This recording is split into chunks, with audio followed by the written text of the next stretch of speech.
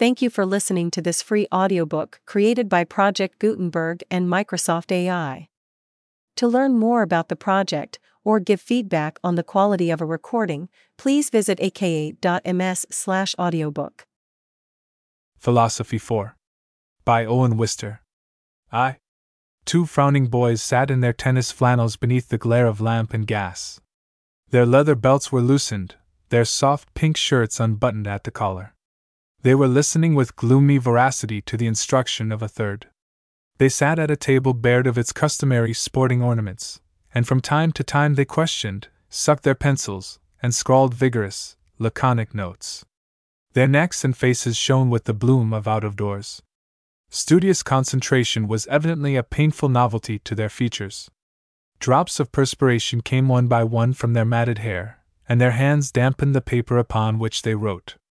The windows stood open wide to the May darkness, but nothing came in save heat and insects, for spring, being behind time, was making up with a sultry burst at the end, as a delayed train makes the last few miles high above schedule speed. Thus it has been since 8 o'clock. 11 was daintily striking now. Its diminutive sonority might have belonged to some church bell far distant across the Cambridge silence, but it was on a shelf in the room, a timepiece of Gallic design, representing Mephistopheles, who caressed the world in his lap. And as the little strokes boomed 8, 9, 10, 11, the voice of the instructor steadily continued thus. By starting from the absolute intelligence, the chief cravings of the reason, after unity and spirituality, receive due satisfaction. Something transcending the objective becomes possible. In the cogito, the relation of subject and object is implied as the primary condition of all knowledge. Now, Plato never. Skip Plato, interrupted one of the boys. You gave us his points yesterday. Yep, assented the other, rattling through the back pages of his notes. Got Plato down cold somewhere, oh, here. He never caught on to the subjective, any more than the other Greek bucks. Go on to the next chappie. If you gentlemen have mastered the Greek bucks, observed the instructor, with sleek intonation. Yep, said the second tennis boy, running a rapid judicial eye over his back notes. You've put us on to their curves enough. Go on. The instructor turned a few pages forward in the thick book of his own neat typewritten notes, and then resumed. The self-knowledge of matter and motion. Skip it, put in the first tennis boy. We went to those lectures ourselves, explained the second, whirling through another disheveled notebook. Oh, yes. Hobbes and his gang. There's only one substance, matter, but it doesn't strictly exist. Bodies exist. We've got Hobbes. Go on. The instructor went forward a few pages more in his exhaustive volume. He had attended all the lectures but 3 throughout the year, taking them down in shorthand. Laryngitis had kept him from those 3, to which, however, he had sent a stenographic friend so that the chain was unbroken. He now took up the next philosopher on the list, but his smooth discourse was, after a short while, rudely shaken. It was the second tennis boy questioning severely the doctrines imparted. So he says color is all your eye, and shape isn't? And substance isn't?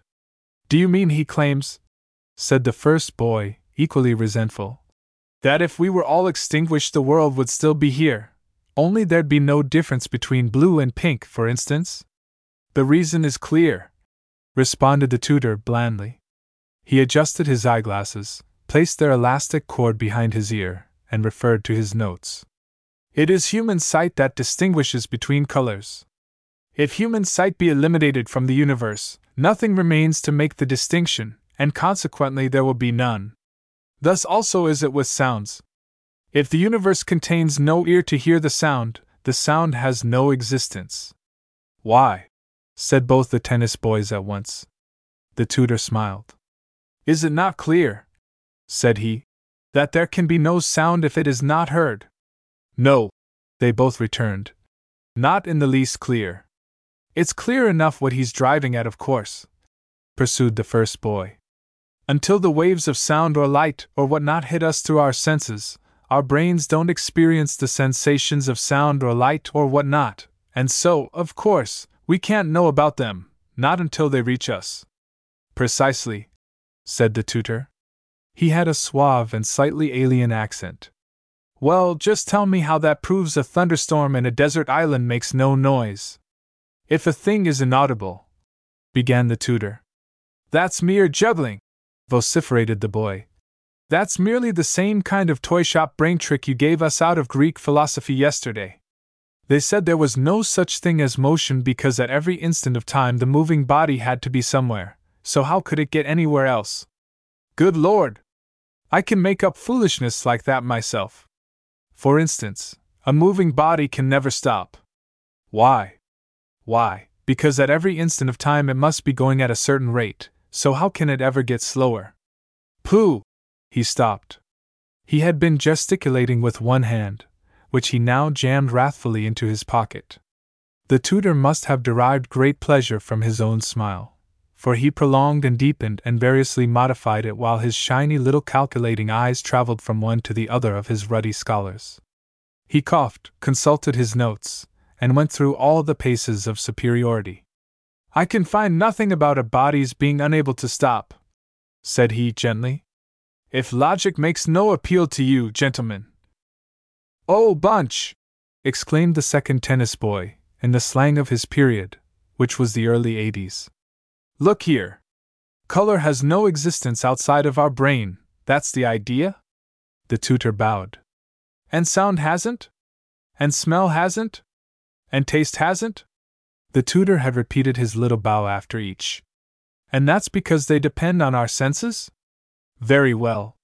But he claims solidity and shape and distance do exist independently of us. If we all died, they'd be here just the same, though the others wouldn't. A flower would go on growing, but it would stop smelling. Very well. Now you tell me how we ascertain solidity. By the touch, don't we? Then, if there was nobody to touch an object, what then? Seems to me touch is just as much of a sense as your nose is. He meant no personality, but the first boy choked a giggle as the speaker hotly followed up his thought. Seems to me by his reasoning that in a desert island there'd be nothing at all, smells or shapes, not even an island. Seems to me that's what you call logic.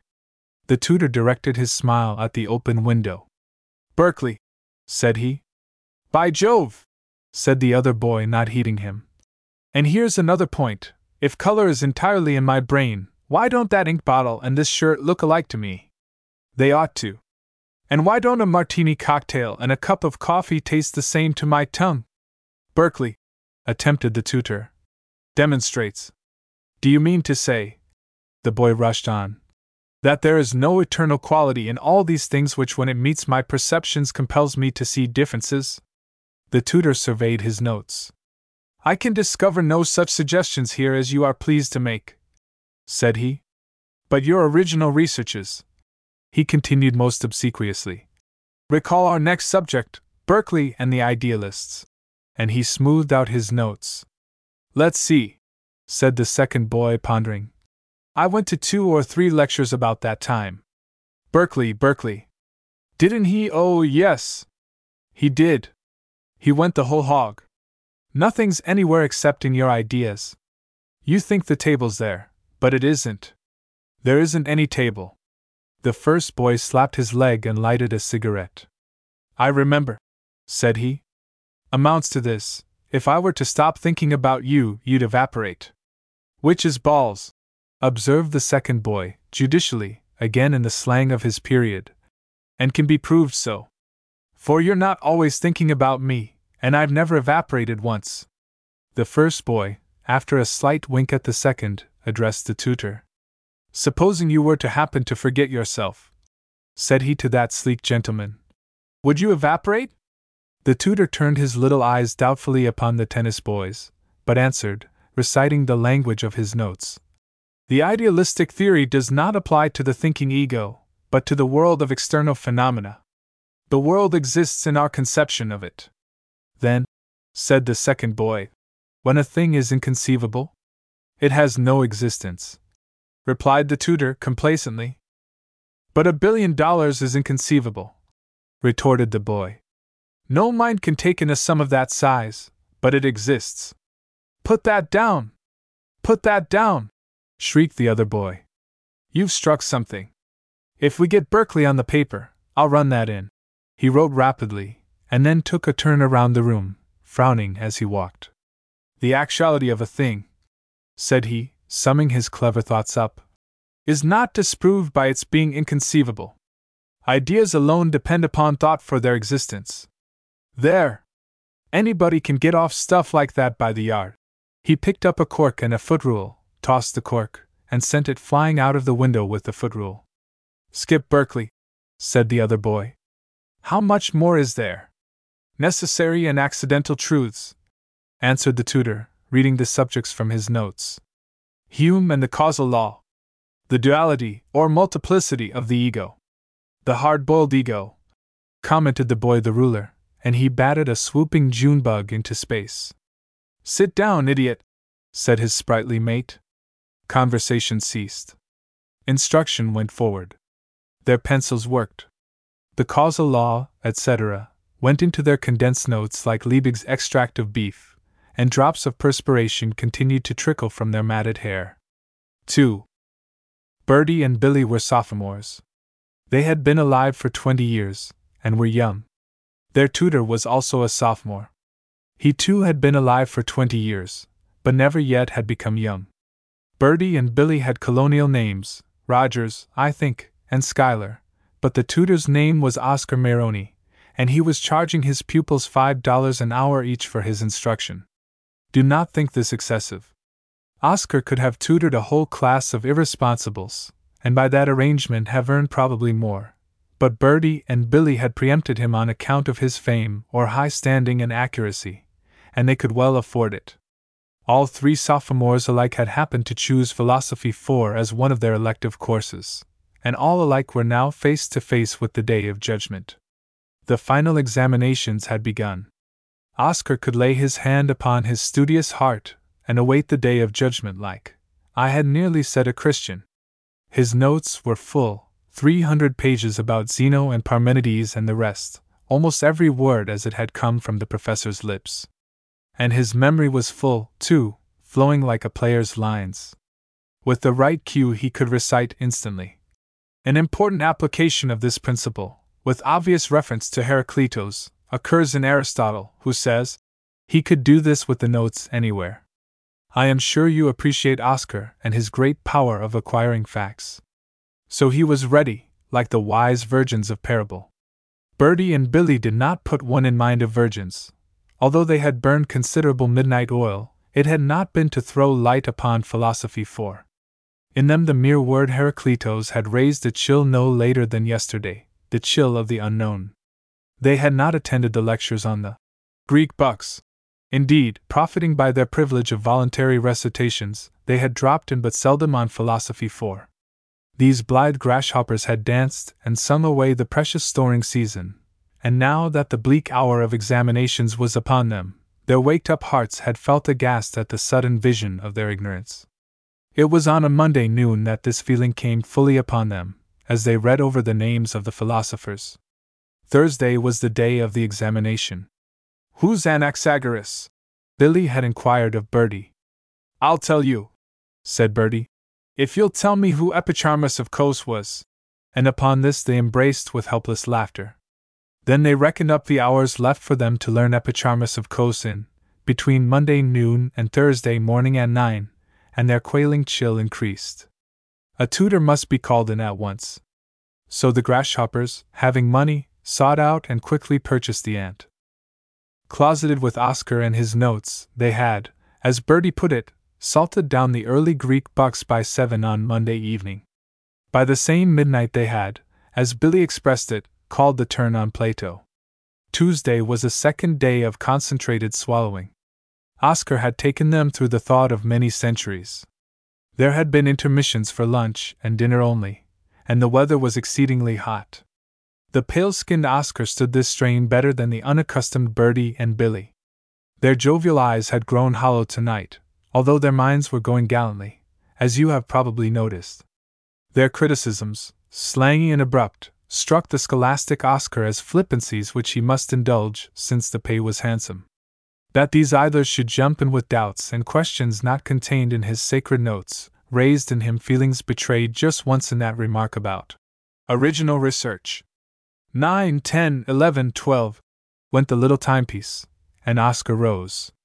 "Gentlemen," he said, closing the sacred notes, "we have finished the causal law. That's the whole business except the ego racket, isn't it?" said Billy. "The duality, or multiplicity of the ego remains," Oscar replied. "Oh, I know its name. It ought to be a soft snap after what we've had. Unless it's full of dates and names you've got to know," said Bertie. "Don't believe it is," Billy answered. "I heard him at it once." This meant that Billy had gone to a lecture lately. "It's all about who am I? And how do I do it?" Billy added. Said Bertie. "HM. Subjective and objective again, I suppose, only applied to oneself. You see, that table is objective. I can stand off and judge it. It's outside of me, has nothing to do with me. That's easy. But my opinion of, anything in my nature. Anger when it's time to get up," suggested Billy. "An excellent illustration," said Bertie. "That is subjective in me. Similar to your dislike of water as a beverage. That is subjective in you. But here comes the twist. I can think of my own anger and judge it, just as if it were an outside thing, like a table. I can compare it with itself on different mornings or with other people's anger. And I trust that you can do the same with your thirst." "Yes," said Billy. "I recognize that it is greater at times and less at others." "Very well, there you are. Duality of the ego. Subject and object," said Billy. "Perfectly true, and very queer when you try to think of it. Wonder how far it goes.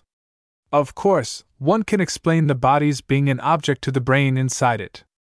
That's mind and matter over again. But when my own mind and thought can become objects to themselves, I wonder how far that does go," he broke off musingly. "What useless stuff," he ended. "Gentlemen," said Oscar, who had been listening to them with patient, oriental diversion. "Oh," said Bertie, remembering him. "Look here. We mustn't keep you up. We're awfully obliged for the way you are putting us on to this. You're saving our lives. 10 tomorrow for a grand review of the whole course."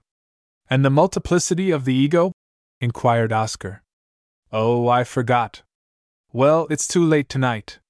Is it much? Are there many dates and names and things?" "It is more of a general inquiry and analysis," replied Oscar. "But it is 40 pages of my notes." And he smiled. "Well, look here. It would be nice to have tomorrow clear for review. We're not tired. You leave us your notes and go to bed." Oscar's hand almost moved to cover and hold his precious property, for this instinct was the deepest in him. But it did not so move, because his intelligence controlled his instinct nearly, though not quite, always. His shiny little eyes, however, became furtive and antagonistic, something the boys did not at first make out. Oscar gave himself a moment of silence. "I could not break my rule," said he then. "I do not ever leave my notes with anybody. Mr. Woodridge asked for my History 3 notes, and Mr. Bailey wanted my notes for Fine Arts 1, and I could not let them have them. If Mr. Woodridge was to hear. But what in the dickens are you afraid of?" "Well, gentlemen, I would rather not. You would take good care, I know, but there are sometimes things which happen that we cannot help. One time a fire." At this racial suggestion both boys made the room joyous with mirth. Oscar stood uneasily contemplating them. He would never be able to understand them, not as long as he lived, nor they him. When their mirth was over he did somewhat better, but it was tardy. You see, he was not a specimen of the first rank, or he would have said at once what he said now. "I wish to study my notes a little myself, gentlemen." "Go along, Oscar, with your inflammable notes, go along," said Bertie in supreme good humor. "And we'll meet tomorrow at 10, if there hasn't been a fire. Better keep your notes in the bath, Oscar." In as much haste as could be made with a good appearance, Oscar buckled his volume in its leather cover, gathered his hat and pencil, and bidding his pupils a very good night, sped smoothly out of the room. 3. Oscar Maroney was very poor. His thin gray suit in summer resembled his thick gray suit in winter. It does not seem that he had more than two, but he had a black coat and waistcoat, and a narrow-brimmed, shiny hat to go with these, and one pair of patent leather shoes that laced, and whose long soles curved upward at the toe like the rockers of a summer hotel chair. These holiday garments served him in all seasons, and when you saw him dressed in them, and seated in a car bound for Park Square, you knew he was going into Boston, where he would read manuscript essays on Botticelli or Pico della Mirandola, or manuscript translations of Armenian folk songs, read these to ecstatic, dim-eyed ladies in Newbury Street, who would pour him cups of tea when it was over, and speak of his earnestness after he was gone. It did not do the ladies any harm, but I am not sure that it was the best thing for Oscar. It helped him feel every day, as he stepped along to recitations with his elbow clamping his books against his ribs and his heavy black curls bulging down from his gray slouch hat to his collar, how meritorious he was compared with Bertie and Billy, with all Berties and Billies. He may have been. Who shall say? But I will say at once that chewing the cud of one's own virtue gives a sour stomach. Bertie's and Billy's parents owned town and country houses in New York. The parents of Oscar had come over in the steerage. Money filled the pockets of Bertie and Billy, therefore were their heads empty of money and full of less cramping thoughts. Oscar had fallen upon the reverse of this fate. Calculation was his second nature. He had given his education to himself. He had for its sake toiled, traded, outwitted, and saved.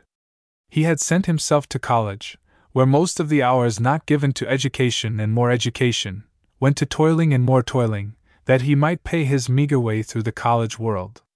He had a cheaper room and ate cheaper meals than was necessary. He tutored, and he wrote college specials for several newspapers.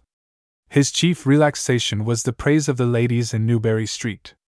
These told him of the future which awaited him, and when they gazed upon his features were put in mind of the dying Keats. Not that Oscar was going to die in the least. Life burned strong in him. There were sly times when he took what he had saved by his cheap meals and room and went to Boston with it, and for a few hours thoroughly ceased being ascetic. Yet Oscar felt meritorious when he considered Bertie and Billy, for, like the socialists, merit with him meant not being able to live as well as your neighbor. You will think that I have given to Oscar what is familiarly termed a black eye. But I was once inclined to applaud his struggle for knowledge, until I studied him close and perceived that his love was not for the education he was getting. Bertie and Billy loved play for play's own sake, and in play forgot themselves, like the wholesome young creatures that they were. Oscar had one love only. Through all his days, whatever he might forget, he would remember himself. Through all his days he would make knowledge show that self off. Thank heaven, all the poor students in Harvard College were not Oscars. I loved some of them as much as I loved Bertie and Billy. So there is no black eye about it. Pity Oscar if you like, but don't be so mushy as to admire him as he stepped along in the night, holding his notes, full of his knowledge, thinking of Bertie and Billy, conscious of virtue, and smiling his smile. They were not conscious of any virtue, were Bertie and Billy, nor were they smiling. They were solemnly eating up together a box of handsome strawberries, and sucking the juice from their reddened thumbs. Rather mean not to make him wait and have some of these after his hard work on us, said Bertie. I'd forgotten about them. He ran out before you could remember anyway, said Billy. Wasn't he absurd about his old notes?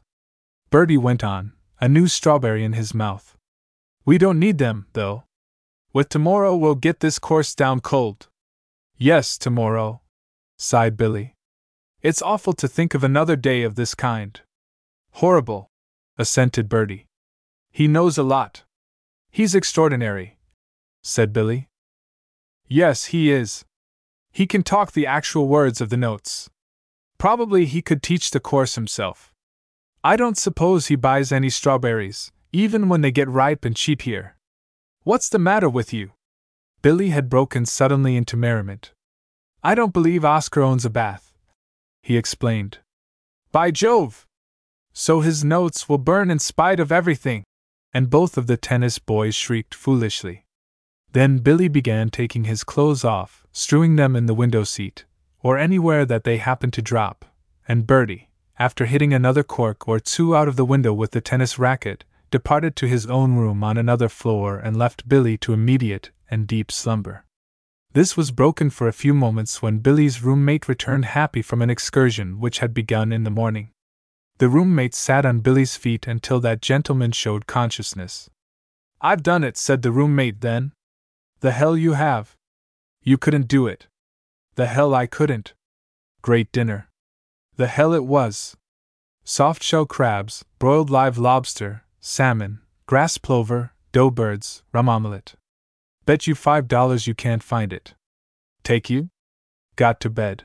And Billy fell again into deep, immediate slumber. The roommate went out into the sitting room, and noting the signs there of the hard work which had gone on during his absence, was glad that he did not take Philosophy 4. He was soon asleep also. 4. Billy got up early. As he plunged into his cold bath he envied his roommate, who could remain at rest indefinitely, while his own hard lot was hurrying him to prayers and breakfast and Oscar's inexorable notes. He sighed once more as he looked at the beauty of the new morning and felt its air upon his cheeks. He and Bertie belonged to the same club table, and they met there mournfully over the oatmeal. This very hour tomorrow would see them eating their last before the examination in Philosophy 4, and nothing pleasant was going to happen between, nothing that they could dwell upon with the slightest satisfaction. Nor had their sleep entirely refreshed them. Their eyes were not quite right, and their hair, though it was brushed, showed fatigue of the nerves and a certain inclination to limpness and disorder. "Remarked Billy," added Bertie. In the hours of trial they would often express their education thus. "Philosophers I have met," murmured Billy, with scorn, and they ate silently for some time. "There's one thing that's valuable," said Bertie next. "When they spring those tricks on you about the flying arrow not moving, and all the rest, and prove it all right by logic, you learn what pure logic amounts to when it cuts loose from common sense. And Oscar thinks it's immense. We shocked him. He's found the bird in hand," cried Billy, quite suddenly. "Oscar?" said Bertie, with an equal shout. "No, John. John has. Came home last night and waked me up and told me." "Good for John," remarked Bertie, pensively. Now, to the undergraduate mind of that day the bird-in-hand tavern was what the Golden Fleece used to be to the Greeks, a sort of shining, remote, miraculous thing, difficult though not impossible to find, for which expeditions were fitted out. It was reported to be somewhere in the direction of Quincy, and in one respect it resembled a ghost. You never saw a man who had seen it himself. It was always his cousin, or his elder brother in '79. But for the successful explorer a dinner and wines were waiting at the Bird-in-Hand more delicious than anything outside of paradise. You will realize, therefore, what a thing it was to have a roommate who had attained. If Billy had not been so dog-tired last night, he would have sat up and made John tell him everything from beginning to end. Soft-shell crabs, broiled live lobster, salmon, grass plover, dough birds, and rum omelette. He was now reciting to Bertie. "They say the rum there is old Jamaica brought in slave ships," said Bertie, reverently. "I've heard he has white port of 1820, said Billy. "And claret and champagne." Bertie looked out of the window. "This is the finest day there's been," said he. Then he looked at his watch. It was 25 minutes before Oscar. Then he looked Billy hard in the eye. "Have you any sand?" he inquired. It was a challenge to Billy's manhood. "Sand!" he yelled, sitting up. Both of them in an instant had left the table and bounded out of the house. "I'll meet you at Pike's," said Billy to Bertie. "Make him give us the black gelding. Might as well bring our notes along," Bertie called after his rushing friend. "And get John to tell you the road." To see their haste, as the two fled in opposite directions upon their errands, you would have supposed them under some crying call of obligation, or else to be escaping from justice. 20 minutes later they were seated behind the black gelding and bound on their journey in search of the Bird-in-Hand. Their notes in Philosophy 4 were stowed under the buggy seat. "Did Oscar see you?" Bertie inquired. "Not he," cried Billy joyously.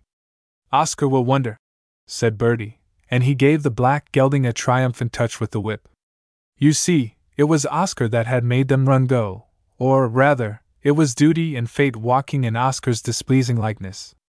Nothing easier, nothing more reasonable, than to see the tutor and tell him they should not need him today. But that would have spoiled everything. They did not know it, but deep in their childlike hearts was a delicious sense that in thus unaccountably disappearing they had won a great game, had got away ahead of duty and fate. After all, it did bear some resemblance to an escape from justice. Could he have known this, Oscar would have felt more superior than ever. Punctually at the hour agreed, 10 o'clock, he rapped at Billy's door and stood waiting, his leather wallet of notes nipped safe between elbow and ribs. Then he knocked again. Then he tried the door, and as it was open, he walked deferentially into the sitting room. Sonorous snores came from one of the bedrooms. Oscar peered in and saw John, but he saw no Billy in the other bed. Then, always deferential, he sat down in the sitting room and watched a couple of prettily striped coats hanging in a half-open closet. At that moment the black gelding was flirtatiously crossing the drawbridge over the Charles on the Alston road. The gelding knew the clank of those suspending chains and the slight unsteadiness of the meeting halves of the bridge as well as it knew Oates. But it could not enjoy its own entirely premeditated surprise quite so much as Bertie and Billy were enjoying their entirely unpremeditated flight from Oscar. The wind rippled on the water. Down at the boathouse, Smith was helping someone embark in a single scull. They saw the green meadows toward Brighton. Their foreheads felt cool and unvexed, and each new minute had the savor of fresh forbidden fruit. "How do we go?" said Bertie. "I forgot I had a bet with John until I had waked him," said Billy. "He bet me 5 last night I couldn't find it, and I took him. Of course, after that I had no right to ask him anything, and he thought I was funny. He said I couldn't find out if the landlady's hair was her own. I went him another 5 on that. How do you say we ought to go?" said Bertie, presently. "Quincy, I'm sure." They were now crossing the Albany tracks at Alston. "We're going to get there," said Bertie, and he turned the black gelding toward Brookline and Jamaica Plain. The enchanting day surrounded them. The suburban houses, even the suburban streetcars, seemed part of one great universal plan of enjoyment. Pleasantness so radiated from the boys' faces and from their general appearance of clean white flannel trousers and soft clean shirts of pink and blue that a driver on a passing car leaned to look after them with a smile and a butcher hailed them with loud brotherhood from his cart. They turned a corner, and from a long way off came the sight of the tower of Memorial Hall. Plain above all intervening tenements and foliage it rose. Over there beneath its shadow were examinations and Oscar. It caught Billy's roving eye, and he nudged Bertie, pointing silently to it. "Ha ha!" sang Bertie. And beneath his light whip the gelding sprang forward into its stride. The clocks of Massachusetts struck 11. Oscar rose doubtfully from his chair in Billy's study. Again he looked into Billy's bedroom and at the empty bed. Then he went for a moment and watched the still forcibly sleeping John. He turned his eyes this way and that, and after standing for a while moved quietly back to his chair and sat down with the leather wallet of notes on his lap, his knees together, and his unblocked shoes touching. In due time the clocks of Massachusetts struck noon. In a meadow where a brown amber stream ran, lay Bertie and Billy on the grass. Their summer coats were off, their belts loosened. They watched with eyes half closed the long waterweeds moving gently as the current waved and twined them. The black gelding, brought along a farm road and through a gate, waited at its ease in the field beside a stone wall. Now and then it stretched and cropped a young leaf from a vine that grew over the wall, and now and then the want wind brought down the fruit blossoms all over the meadow. They fell from the tree where Bertie and Billy lay, and the boys brushed them from their faces. Not very far away was Blue Hill, softly shining, and crows high up in the air came from it occasionally across here. By 1 o'clock a change had come in Billy's room. Oscar during that hour had opened his satchel of philosophy upon his lap and read his notes attentively. Being almost word perfect in many parts of them, he now spent his unexpected leisure in acquiring accurately the language of still further paragraphs. The sharp line of demarcation which Descartes drew between consciousness and the material world, whispered Oscar with satisfaction, and knew that if Descartes were on the examination paper he could start with this and go on for nearly 20 lines before he would have to use any words of his own. As he memorized, the chambermaid, who had come to do the bedrooms 3 times already and had gone away again, now returned and no longer restrained her indignation. "Get up, Mr. Blake!" she vociferated to the sleeping John. "You ought to be ashamed!" And she shook the bedstead. Thus John had come to rise and discover Oscar. The patient tutor explained himself as John listened in his pajamas. "Why, I'm sorry," said he, "but I don't believe they'll get back very soon." "They have gone away?" asked Oscar sharply. "Ah, yes," returned the reticent John. "An unexpected matter of importance. But, my dear sir, those gentlemen know nothing. Philosophy 4 is tomorrow, and they know nothing. They'll have to stand it then," said John with a grin. "And my time? I am waiting here. I am engaged to teach them. I have been waiting here since 10. They engaged me all day and this evening. I don't believe there's the slightest use in your waiting now, you know. They'll probably let you know when they come back." "Probably. But they have engaged my time. The girl knows I was here ready at 10. I call you to witness that you found me waiting, ready at any time." John in his pajamas stared at Oscar. "Why, of course they'll pay you the whole thing," said he coldly. "Stay here if you prefer." And he went into the bathroom and closed the door. The tutor stood a while, holding his notes, and turning his little eyes this way and that. His young days had been dedicated to getting the better of his neighbor, because otherwise his neighbor would get the better of him. Oscar had never suspected the existence of boys like John and Bertie and Billy. He stood holding his notes, and then, buckling them up once more, he left the room with evidently reluctant steps. It was at this time that the clock struck 1. In their field among the soft new grass sat Bertie and Billy some 10 yards apart, each with his back against an apple tree. Each had his notes, and took his turn at questioning the other. Thus the names of the Greek philosophers with their dates and doctrines were shouted gaily in the meadow. The foreheads of the boys were damp today, as they had been last night, and their shirts were open to the air, but it was the sun that made them hot now, and no lamp or gas, and already they looked twice as alive as they had looked at breakfast. There they sat, while their memories gripped the summarized list of facts essential, facts to be known accurately, the simple, solid, raw facts, which, should they happen to come on the examination paper, no skill could evade nor any imagination supply.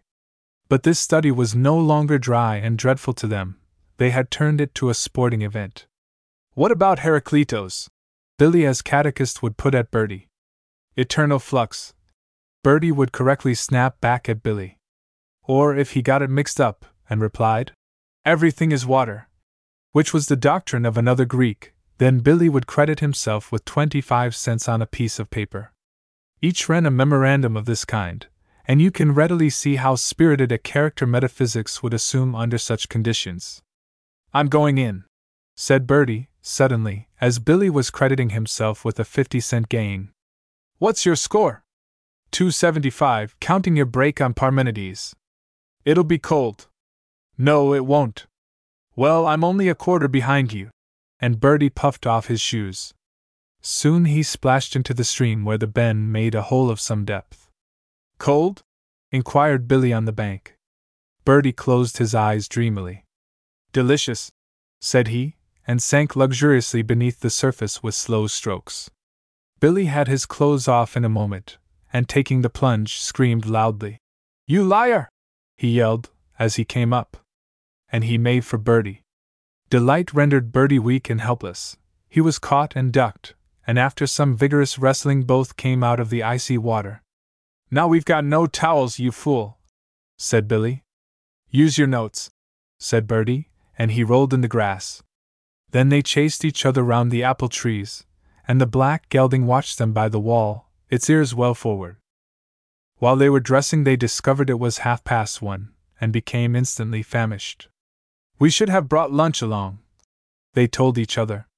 But they forgot that no such thing as lunch could have induced them to delay their escape from Cambridge for a moment this morning. "What do you suppose Oscar is doing now?" Billy inquired of Bertie, as they led the black gelding back to the road, and Bertie laughed like an infant. "Gentlemen," said he, in Oscar's manner, "we now approach the multiplicity of the ego." The black gelding must have thought it had humorists to deal with this day. Oscar, as a matter of fact, was eating his cheap lunch away over in Cambridge. There was cold mutton, and boiled potatoes with hard brown spots in them, and large picked cucumbers, and the salt was damp and would not shake out through the holes in the top of the bottle. But Oscar ate 2 helps of everything with a good appetite, and between whiles looked at his notes, which lay open beside him on the table. At the stroke of 2 he was again knocking at his pupil's door. But no answer came. John had gone away somewhere for indefinite hours and the door was locked. So Oscar wrote, "Called 2 p.m." on a scrap of envelope, signed his name, and put it through the letter slit. It crossed his mind to hunt other pupils for his vacant time, but he decided against this at once, and returned to his own room. 3 o'clock found him back at the door, knocking scrupulously. The idea of performing his side of the contract, of tendering his goods and standing ready at all times to deliver them, was in his commercially mature mind. This time he had brought a neat piece of paper with him, and wrote upon it, "Called 3 p.m., and signed it as before, and departed to his room with a sense of fulfilled obligations. Bertie and Billy had lunched at Mattapan quite happily on cold ham, cold pie, and doughnuts. Mattapan, not being accustomed to such lilies of the field, stared at their clothes and general glory, but observed that they could eat the native bill of fare as well as anybody. They found some good, cool beer, moreover, and spoke to several people of the Bird in Hand, and got several answers, for instance, that the Bird in Hand was at Hingham, that it was at Nantasket, that they had better inquire for it at South Braintree, that they had passed it a mile back, and that there was no such place. If you would gauge the intelligence of our population, inquire your way in a rural neighborhood. With these directions they took up their journey after an hour and a half, a halt made chiefly for the benefit of the black gelding, whom they looked after as much as they did themselves. For a while they discussed club matters seriously, as both of them were officers of certain organizations, chosen so on account of their recognized executive gifts. These questions settled, they resumed the lighter theme of philosophy, and made it, as Billy observed, a near thing for the causal law. But as they drove along, their minds left this topic on the abrupt discovery that the sun was getting down out of the sky, and they asked each other where they were, and what they should do. They pulled up at some crossroads and debated this with growing uneasiness. Behind them lay the way to Cambridge, not very clear, to be sure, but you could always go where you had come from, Billy seemed to think. He asked, "How about Cambridge and a little Oscar to finish off with?" Bertie frowned. This would be failure. Was Billy willing to go back and face John the Successful? "It would only cost me $5, said Billy. "10, Bertie corrected. He recalled to Billy the matter about the landlady's hair. "By Jove, that's so!" cried Billy, brightening. It seemed conclusive. But he grew cloudy again the next moment. He was of opinion that one could go too far in a thing. "Where's your sand?" said Bertie.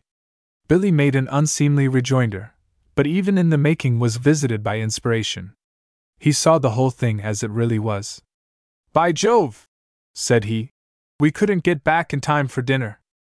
"There's my bonny boy," said Bertie, with pride, and he touched up the black gelding. Uneasiness had left both of them. Cambridge was manifestly impossible, an error in judgment. Food compelled them to seek the Bird in Hand. "We'll try Quincy anyhow," Bertie said. Billy suggested that they inquire of people on the road. This provided a new sporting event, they could bet upon the answers. Now the roads, not populous at noon, had grown solitary in the sweetness of the long twilight. Voices of birds there were, and little, black, quick brooks, full to the margin grass, shot under the roadway through low bridges. Through the web of young foliage the sky shone saffron, and frogs piped in the meadow swamps. No cart or carriage appeared, however, and the bets languished. Bertie, driving with one hand, was buttoning his coat with the other, when the black gelding leaped from the middle of the road to the turf and took to backing. The buggy reeled, but the driver was skillful, and 15 seconds of whip and presence of mind brought it out smoothly. Then the cause of all this spoke to them from a gate. "Come as near spillin' as you boys wanted, I guess," remarked the cause. They looked, and saw him in huge white shirt sleeves, shaking with joviality. "If you kept at it long enough you might amos learn to drive a horse," he continued, eyeing Bertie. This came as near direct praise as the true son of our soil, northern or southern, often thinks well of. Bertie was pleased, but made a modest observation, and, "Are we near the tavern?" he asked. "Bird in hand," the son of the soil echoed, and he contemplated them from his gate. "That's me," he stated, with complacence. "Bill Diggs of the Bird in Hand has been me since April, '65. His massy hair had been yellow, his broad body must have weighed 250 pounds, his face was canny, red, and somewhat clerical, resembling Henry Ward Beecher's. "Trout," he said, pointing to a basket by the gate. "For your dinner." Then he climbed heavily but skillfully down, and picked up the basket and a rod. "Folks round here say," said he, "that there ain't no more trout up them meadows. They've been a-sayin' that since '74, and I've been a-sayin' it myself, when judicious." Here he shook slightly and opened the basket. 12, he said. 16 yesterday. Now you go along and turn in the first right-hand turn, and I'll be up with you soon. Maybe you might make room for the trout." Room for him as well, they assured him. They were in luck to find him, they explained. "Well, I guess I'll trust my neck with you," he said to Bertie, the skillful driver. "'Tain't 5 minutes' risk." The buggy leaned, and its springs bent as he climbed in, wedging his mature bulk between their slim shapes. The gelding looked round the shaft at them. "Protestin', are you?" he said to it. "These lightweights stouldn't spile you." So the gelding went on, expressing, however, by every line of its body, a sense of outraged justice. The boys related their difficult search, and learned that any mention of the name of Diggs would have brought them straight. "Bill Higgs of the Bird in Hand was my father, and my grandfather, and his father, and has been me since I come back from the war and took the business in '65. I'm not commonly to be met out this late. About 15 minutes earlier is my time for gettin' back, unless I'm plannin' for a jamboree. But tonight I got to set in and watchin' that sunset, and listenin' to a darned red-winged blackbird, and I guess Mrs. Higgs has decided to expect me somewheres about noon tomorrow or Friday. Say, did Johnny send you?" When he found that John had in a measure been responsible for their journey, he filled with gaiety. "Oh, Johnny's a bird," said he. "He's that demure on first appearance. Walked in last evening and wanted dinner. Did he tell you what he ate? Guess he left out what he drank. Yes, he's demure." You might suppose that upon their landlord's safe and sober return 15 minutes late, instead of on the expected noon of Thursday or Friday, their landlady would show signs of pleasure, but Mrs. Diggs from the porch threw an uncordial eye at the three arriving in the buggy. Here were two more like Johnny of last night. She knew them by the clothes they wore and by the confidential tones of her husband's voice as he chatted to them. He had been old enough to know better for 20 years. But for 20 years he had taken the same extreme joy in the company of Johnnies, and they were bad for his health.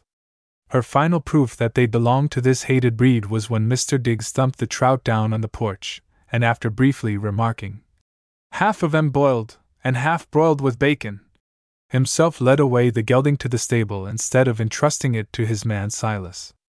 "You may set in the parlor," said Mrs. Diggs, and departed stiffly with the basket of trout. "It's false," said Billy at once. Bertie did not grasp his thought. "Her hair," said Billy. And certainly it was an unusual-looking arrangement. Presently, as they sat near a parlor organ in the presence of earnest family portraits, Bertie made a new poem for Billy. And Billy responded. "In here, are you?" said their beaming host at the door. "Now I think you'd find my department of the premises cozier, so to speak." He nudged Bertie. "Do you boys guess it's too early in the season for a silver fizz?" We must not wholly forget Oscar in Cambridge. During the afternoon he had not failed in his punctuality. Two more neat witnesses to this lay on the doormat beneath the letter slit of Billy's room, and at the appointed hour after dinner a third joined them, making 5. John found these cards when he came home to go to bed, and picked them up and stuck them ornamentally in Billy's looking-glass, as a greeting when Billy should return. The 8 o'clock visit was the last that Oscar paid to the locked door. He remained through the evening in his own room, studious, contented, unventilated, indulging in his thick notes, and also in the thought of Billy's and Bertie's 11th-hour scholarship. Even with another day, he told himself, those young men could not have got 50%. In those times this was the passing mark. Today I believe you get an A, or AB, or some other letter denoting your rank. In due time Oscar turned out his gas and got into his bed, and the clocks of Massachusetts struck midnight. Mrs. Diggs of the Bird in Hand had retired at 11, furious with rage, but firm in dignity in spite of a sudden misadventure. Her hair, being the subject of a sporting event, had remained steadily fixed in Billy's mind, steadily fixed throughout an entertainment which began at an early hour to assume the features of a celebration.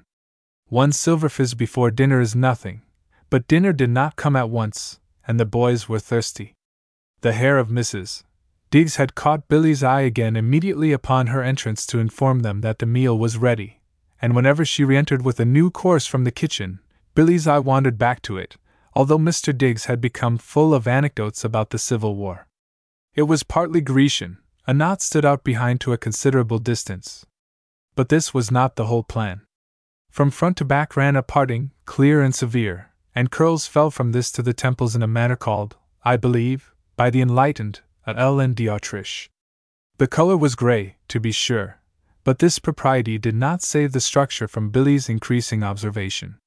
As bottles came to stand on the table in greater numbers, the closer and the more solemnly did Billy continue to follow the movements of Mrs.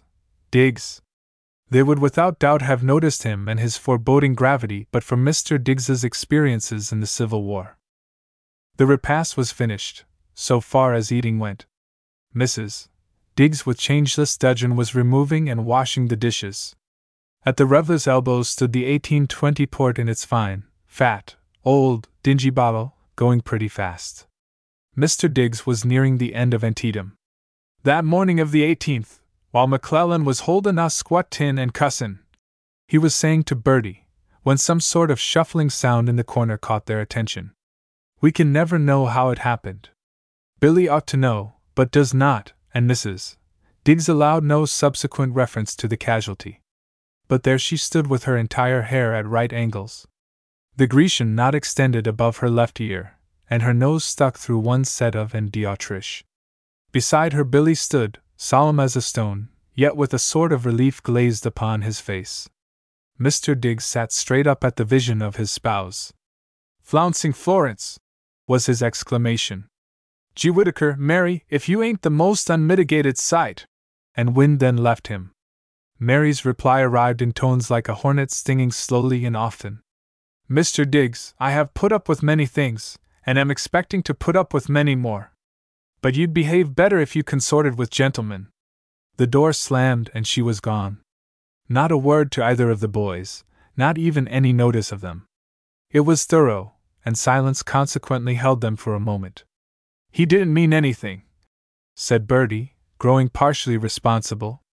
"Didn't mean anything," repeated Billy, like a lesson. "I'll take him and he'll apologize," Bertie pursued, walking over to Billy. "He'll apologize," went Billy, like a cheerful piece of mechanism. Responsibility was still quite distant from him. Mr. Diggs got his wind back. "Better not," he advised in something near a whisper. "Better not go after her. Her father was a fightin' preacher, and she's, well, begosh! She's a chip of the old pulpit." And he rolled his eye towards the door. Another door slammed somewhere above, and they gazed at each other, did Bertie and Mr. Diggs. Then Mr. Diggs, still gazing at Bertie, beckoned to him with a speaking eye and a crooked finger, and as he beckoned, Bertie approached like a conspirator and sat down close to him. "Begosh!" whispered Mr. Diggs. "Unmitigated!" And at this he and Bertie laid their heads down on the table and rolled about in spasms. Billy from his corner seemed to become aware of them. With his eye fixed upon them like a statue, he came across the room, and, sitting down near them with formal politeness, observed, Was you ever to the Battle of Antietam? This sent them beyond the limit, and they rocked their heads on the table and wept as if they would expire. Thus the three remained during what space of time is not known, the two upon the table, convalescent with relapses, and Billy like a seated idol, unrelaxed at his vigil. The party was seen through the windows by Silas, coming from the stable to inquire if the gelding should not be harnessed. Silas leaned his face to the pane, and envy spoke plainly in it. "Oh my! Oh my!" he mentioned aloud to himself. "So we have the whole household, Mrs. Diggs reposing scornfully in an upper chamber, all parts of the tavern darkened, save the one lighted room, the three inside that among their bottles, with the one outside looking covetously in at them, and the gelding stamping in the stable." But Silas, since he could not share, was presently of opinion that this was enough for one sitting, and he tramped heavily upon the porch. This brought Bertie back to the world of reality, and word was given to fetch the gelding. The host was in no mood to part with them, and spoke of comfortable beds and breakfast as early as they liked. But Bertie had become entirely responsible. Billy was helped in, Silas was liberally thanked, and they drove away beneath the stars, leaving behind them golden opinions, and a host who decided not to disturb his helpmate by retiring to rest in their conjugal bed. Bertie had forgotten, but the playful gelding had not. When they came abreast of that gate where Diggs of the Bird in Hand had met them at sunset, Bertie was only aware that a number of things had happened at once, and that he had stopped the horse after about 20 yards of battle. Pride filled him, but emptied away in the same instant, for a voice on the road behind him spoke inquiringly through the darkness. "Did any one fall out?" said the voice. "Who fell out?" "Billy!" shrieked Bertie, cold all over. "Billy, are you hurt?" "Did Billy fall out?" said the voice, with plaintive cadence. "Poor Billy!" "He can't be," muttered Bertie. "Are you?" he loudly repeated. There was no answer, but steps came along the road as Bertie checked and pacified the gelding. Then Billy appeared by the wheel. "Poor Billy fell out," he said mildly. He held something up, which Bertie took. It had been Billy's straw hat, now a brimless fabric of ruin. Except for smirches and one inexpressible rent which dawn revealed to Bertie a little later, there were no further injuries, and Billy got in and took his seat quite competently. Bertie drove the gelding with a firm hand after this. They passed through the cool of the unseen meadow swamps, and heard the sound of the hollow bridges as they crossed them, and now and then the gulp of some pouring brook. They went by the few lights of Mattapan, seeing from some points on their way the beacons of the harbor, and again the curving line of lamps that drew the outline of some village built upon a hill. Dawn showed them Jamaica Pond, smooth and breezeless, and encircled with green skeins of foliage, delicate and new. Here multitudinous birds were chirping their tiny, overwhelming chorus. When at length, across the flat suburban spaces, they again sighted Memorial Tower, small in the distance, the sun was lighting it. Confronted by this, thoughts of hitherto banished care, and of the morrow that was now today, and of philosophy forthcoming in a very few hours, might naturally have arisen and darkened the end of their pleasant excursion. Not so, however. Memorial Tower suggested another line of argument. It was Billy who spoke, as his eyes first rested upon that eminent pinnacle of Academe. "Well, John owes me $5. 10, you mean? 10? How? Why, her hair. And it was easily worth 20.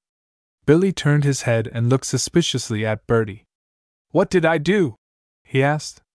"Do? Don't you know?" Billy in all truth did not. "Phew!" went Bertie. "Well, I don't either. Didn't see it. Saw the consequences, though. Don't you remember being ready to apologize? What do you remember, anyhow?" Billy consulted his recollections with care. They seemed to break off at the champagne. That was early. Bertie was astonished. Did not Billy remember singing, "Brace up and dress the Countess," and "A noble lord the Earl of Leicester"? He had sung them quite in his usual manner, conversing freely between whiles. In fact, to see and hear him, no one would have suspected. "It must have been that extra silver fizz you took before dinner," said Bertie. "Yes," said Billy. "That's what it must have been." Bertie supplied the gap in his memory, a matter of several hours, it seemed. During most of this time, Billy had met the demands of each moment quite like his usual agreeable self, a sleep-walking state. It was only when the hair incident was reached that his conduct had noticeably crossed the line. He listened to all this with interest intense. "John does owe me 10, I think," said he. "I say so," declared Bertie. "When do you begin to remember again?" "After I got in again at the gate." "Why did I get out?" "You fell out, man." Billy was incredulous. "You did. You tore your clothes wide open." Billy, looking at his trousers, did not see it. "Rise, and I'll show you," said Bertie. "Goodness gracious," said Billy. Thus discoursing, they reached Harvard Square. Not your Harvard Square, gentle reader, that place populous with careless youths and careful maidens and reticent persons with books, but one of sleeping windows and clear, cool air and few sounds, a Harvard Square of emptiness and conspicuous sparrows and milk wagons and early streetcar conductors in long coats going to their breakfast, and over all this the sweetness of the arching elms. As the gelding turned down toward Pike's, the thin old church clock struck. "Always sounds," said Billy, "like Cambridge tea." "Cambridge tea," said Bertie. "Walk close behind me," said Billy, as they came away from the livery stable. "Then they won't see the hole." Bertie did so, but the hole was seen by the streetcar conductors and the milkmen, and these sympathetic hearts smiled at the sight of the marching boys, and loved them without knowing any more of them than this. They reached their building and separated. 1 hour later they met. Shaving in a cold bath and summer flannels, not only clean but beautiful, invested them with the radiant innocence of flowers. It was still too early for their regular breakfast, and they sat down to eggs and coffee at the Holly Tree. "I waked John up," said Billy. "He is satisfied." "Let's have another order," said Bertie. "These eggs are delicious." Each of them accordingly ate 4 eggs and drank 2 cups of coffee. "Oscar called 5 times," said Billy, and he threw down those cards which Oscar had so neatly written. "There's multiplicity of the ego for you," said Bertie. Now, inspiration is a strange thing, and less obedient even than love to the will of man. It will decline to come when you prepare for it with the loftiest intentions, and lo!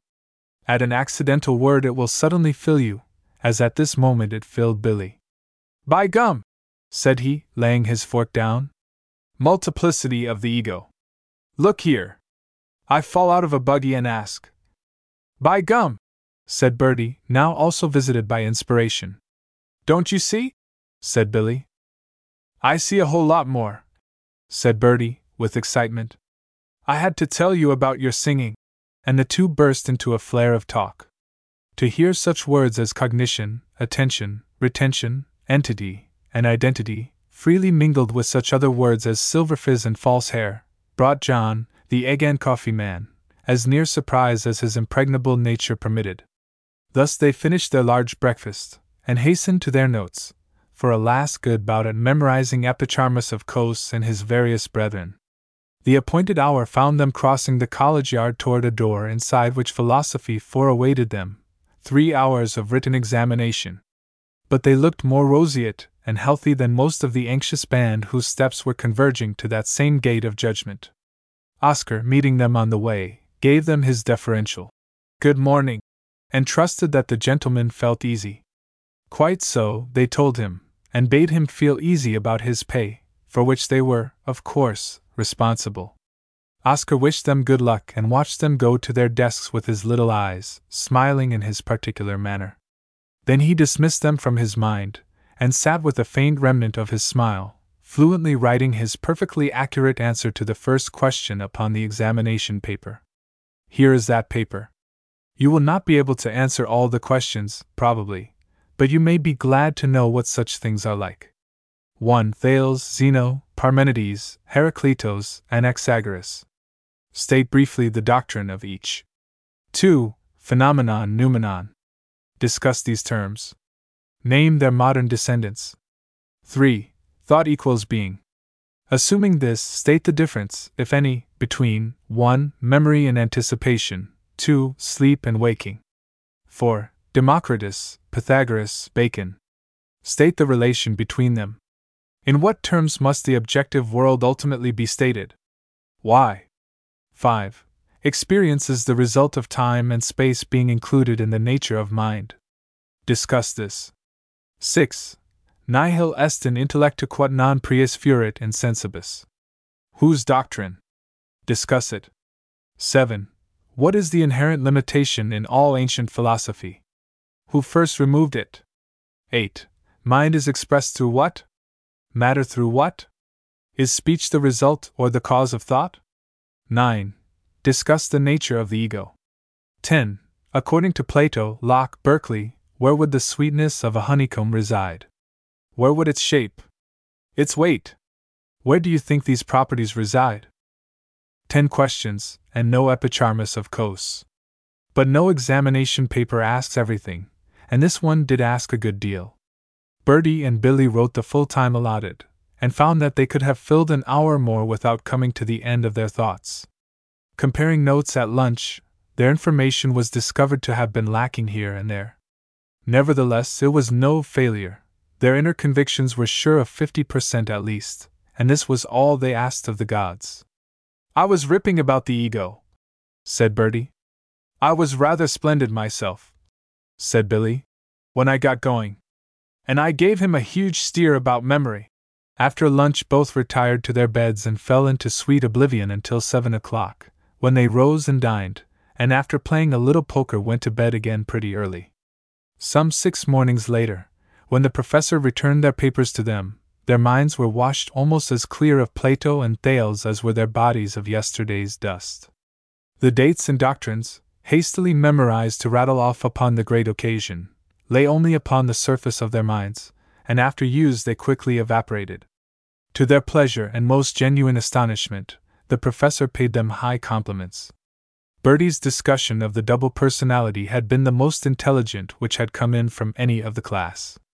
The illustration of the intoxicated hack driver who had fallen from his hack and inquired who it was that had fallen, and then had pitted himself, was, said the professor, as original and perfect an illustration of our subjective objectivity as he had met with in all his researches. And Billy's suggestions concerning the inherency of time and space in the mind the professor had also found very striking and independent, particularly his reasoning based upon the well-known distortions of time and space which hashish and other drugs produce in us. This was the sort of thing which the professor had wanted from his students: free comment and discussions, the spirit of the course, rather than any strict adherence to the letter. He had constructed his questions to elicit as much individual discussion as possible, and had been somewhat disappointed in his hopes. Yes, Bertie and Billy were astonished. But their astonishment did not equal that of Oscar, who had answered many of the questions in the professor's own language. Oscar received 75% for this achievement, a good mark. But Billy's mark was 86 and Bertie's 90. "There is some mistake," said Oscar to them when they told him, and he hastened to the professor with his tale. "There is no mistake," said the professor. Oscar smiled with increased deference. "But," he urged, "I assure you, sir, those young men knew absolutely nothing. I was their tutor, and they knew nothing at all. I taught them all their information myself." "In that case," replied the professor, not pleased with Oscar's tale-bearing, "you must have given them more than you could spare." "Good morning." Oscar never understood. But he graduated considerably higher than Bertie and Billy, who were not able to discover many other courses so favorable to original research as was Philosophy 4. That is 20 years ago. Today Bertie is treasurer of the New Amsterdam Trust Company, in Wall Street. Billy is superintendent of passenger traffic of the New York and Chicago Airline. Oscar is successful too. He has acquired a lot of information. His smile is unchanged. He has published a careful work entitled The Minor Poets of Cinquecento, and he writes book reviews for the Evening Post.